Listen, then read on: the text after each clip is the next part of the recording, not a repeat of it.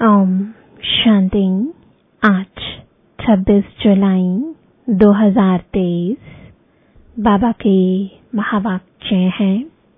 मीठे बच्चे, बाप से जीवन मुक्ति का वर्षा प्राप्त करने के लिए माया के सर्व बंधनों से मुक्त बनो।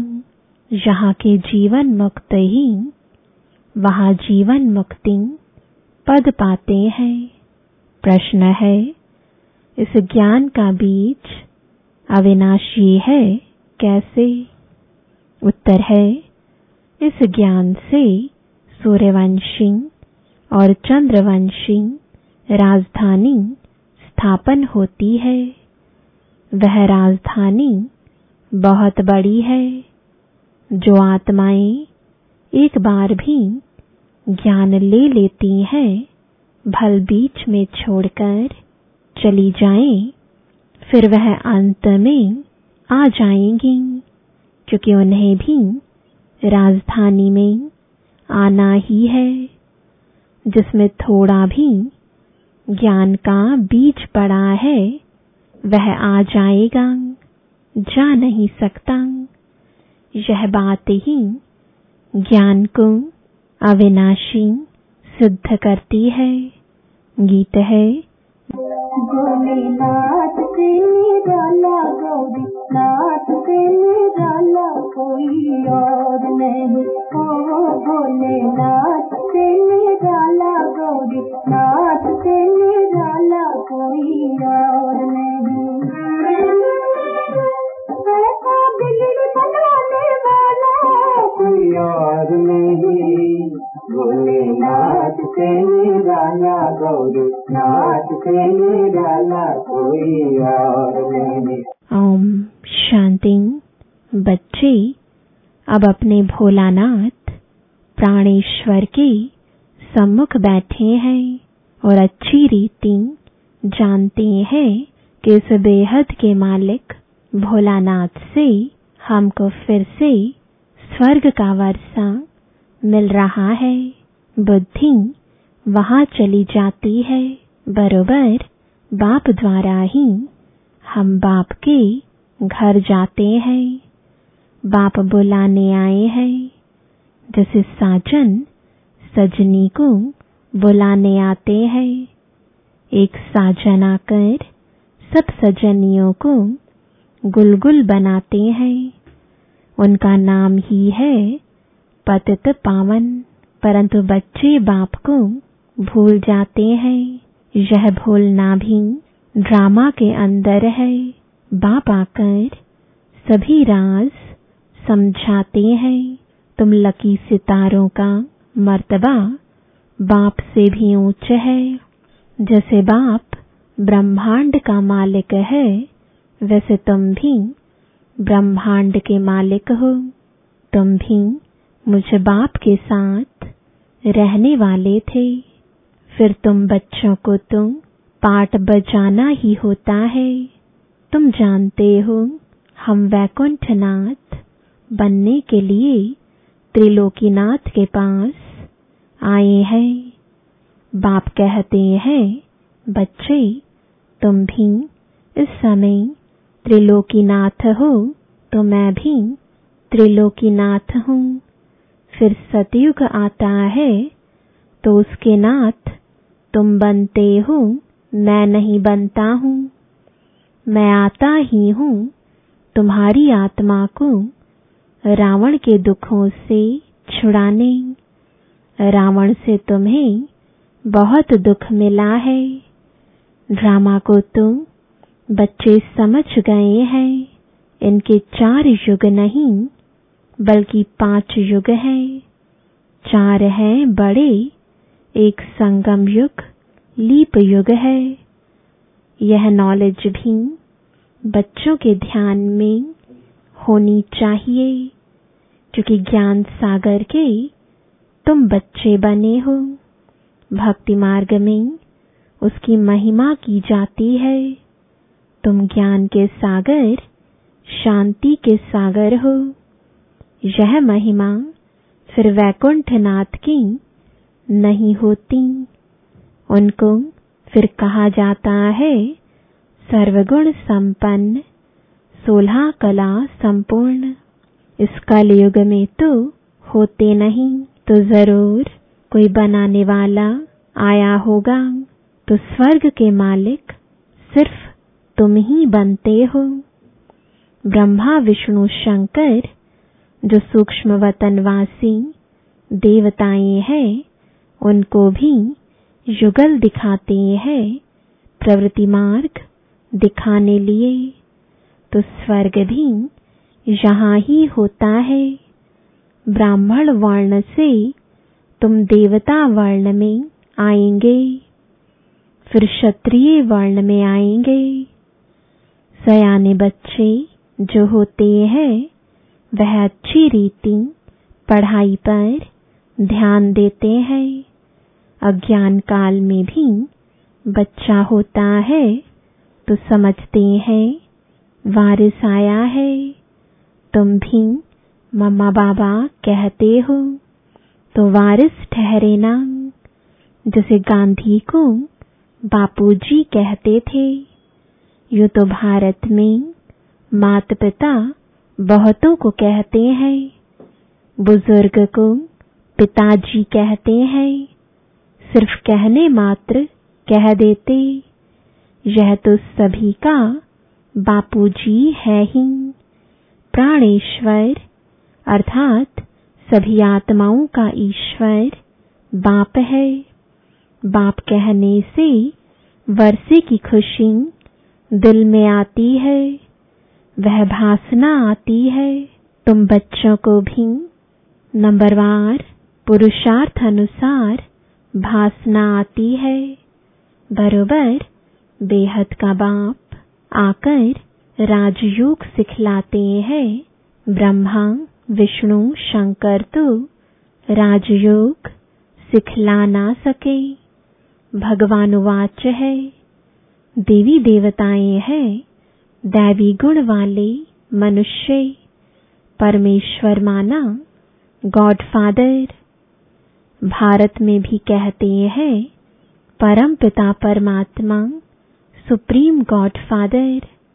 तो बुद्धि ऊपर में चली जाती है, क्योंकि जानते हैं फादर ऊपर में रहते हैं।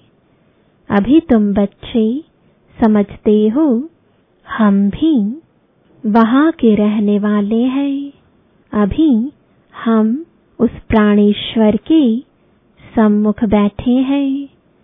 बाप सम्मुख याद दिलाते हैं तो निश्चय करते हो बरोबर यह कोई साधु महात्मा नहीं, हम माता पिता के सम्मुख बैठे हैं। क्यों उनके बने हो? माता पिता से भविष्य 21 जन्मों का वर्षा लेने। अगर निश्चय नहीं तो क्यों बैठे हो? कारण चाहिए। बिना पहचान कोई किसी के सम्मुख बैठ ना सके। दुनिया में तो एक दो की पहचान होती है, यह सन्यासी है, यह गवर्नर है। यहाँ यह बाप तो है गुप्त, जबकि समझते हैं परमपिता परमात्मा परम धाम का रहने वाला है। फिर उसमें सर्वव्यापी की बात उठती ही नहीं। आत्मा याद करती है ओ गॉड फादर। खुद ही परमात्मा होते तो फिर पुकारते किसके लिए? बहुत थोड़ी समझने की बात है, परंतु माया ऐसा बना देती है जो समझते ही नहीं। जो बात मुख से कहते उस पर फिर विश्वास नहीं करते। माया संशय बुद्धि बना देती है। पुकारते भी हैं ओ गॉड फादर, फिर कह देते हम ही फादर हैं।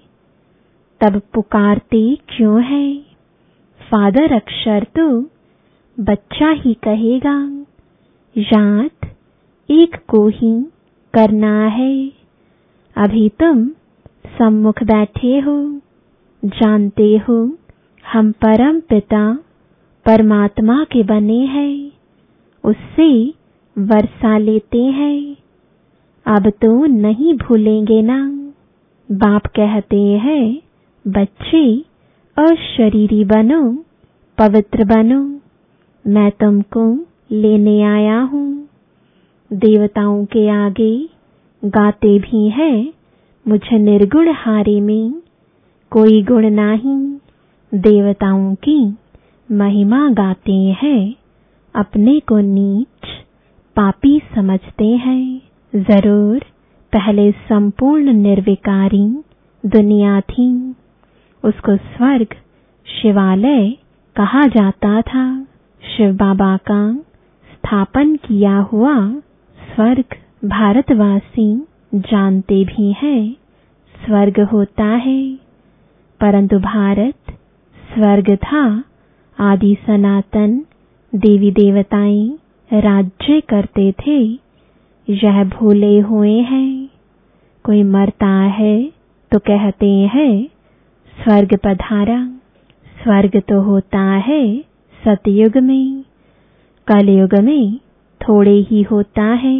जब अखबार में लिखते हैं स्वर्ग पधारा, तो तुम पूछो स्वर्ग होता कहाँ है?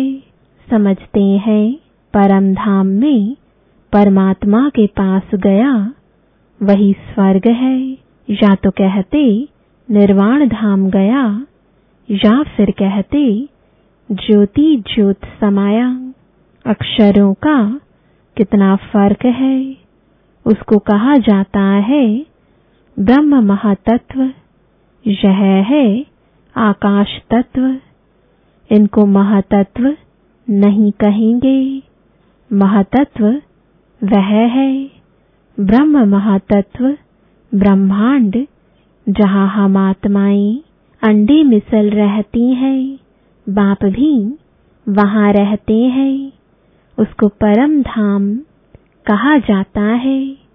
बाकी ब्रह्म में कोई लीन नहीं हो सकता।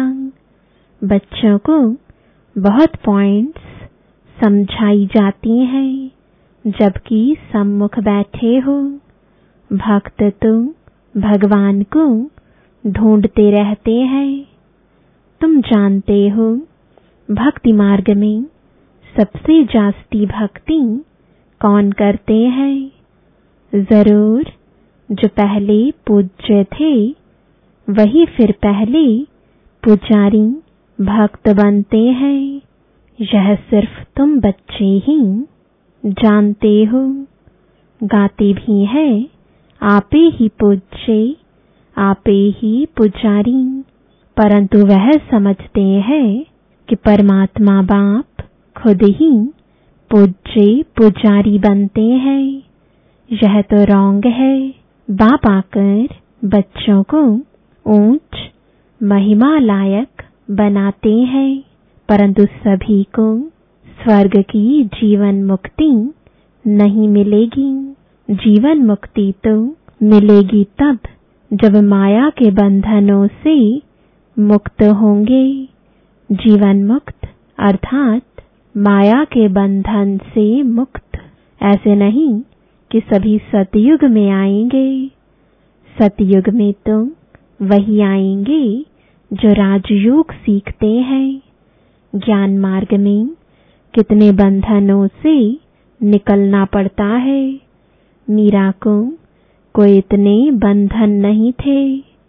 वह सिर्फ कहती थी श्री कृष्ण से मिलना है, इसलिए पवित्र बनूंगी।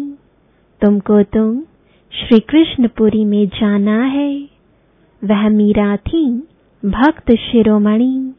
तुम हो विजयमाला शिरोमणि, जो विजयमाला पूजी जाती है।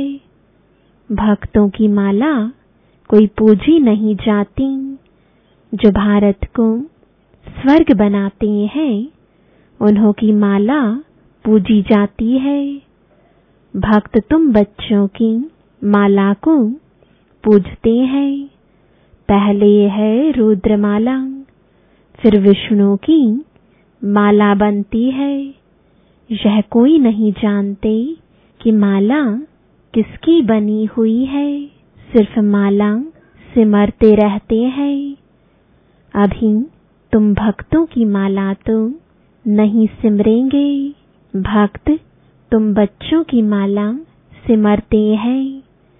तुम जानते हो हमारी विजय माला बन रही है, फिर हम ही खुद पुजारी बन माला फेरेंगे। तुम राज्य भी करते हो, फिर जाकर सबसे पहले तुम ही माला फेरेंगे। तुमसे ही फिर भक्ति और भी सीखेंगे। तुम विश्व को स्वर्ग बनाते हो, बाप राजयोग सिखलाते हैं, जिसका नाम गीता रखा है। धर्मशास्त्र का नाम तो चाहिए ना, भल ज्ञान प्राय लोप हो जाता है, परंतु शास्त्र तो बनेंगे ना। शास्त्र बनाए उसका नाम श्रीमद् भगवत गीता रखा है। भक्ति मार्ग के लिए गीता बनाते हैं, वह गीता कोई ज्ञान मार्ग के लिए नहीं है। कितनी गीताएं सुनाते रहते हैं, ऐसे कभी नहीं कहते कि तुमको राजयोग सिखाते हैं। कहेंगे भगवान राजयोग सिखा कर गया था, फिर उसके शास्त्र बैठ पढ़ते हैं। अब भगवान द्वारा सम्मुख वही गीता सुनकर हम स्वर्ग के मालिक बनते हैं। बाप कहते हैं, मैं तुम बच्चों को एक ही बार राजयोग सिखलाए, सो राजाओं का राजा बनाने आया हूँ। जब तक सद्गति देने वाला न आए, तब तक भक्ति मार्ग की महिमा जरूर चलेगी। जो कल्प पहले आए होंगे, वही आकर यह सुनेंगे। अजन तो बहुत बनने वाले हैं।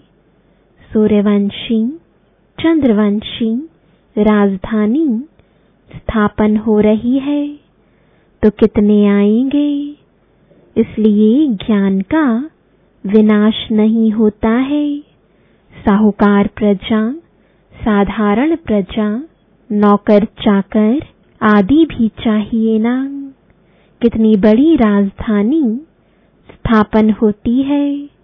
मनुष्य थोड़े ही जानते हैं कि कैसे सतयुगी राजधानी स्थापन होती है। अगर यह जान जाएं तो सुनाएं, बाप को ही भूल गए हैं। निराकार शिव भगवानुवाच के बदले श्री कृष्ण भगवानुवाच लिख दिया है।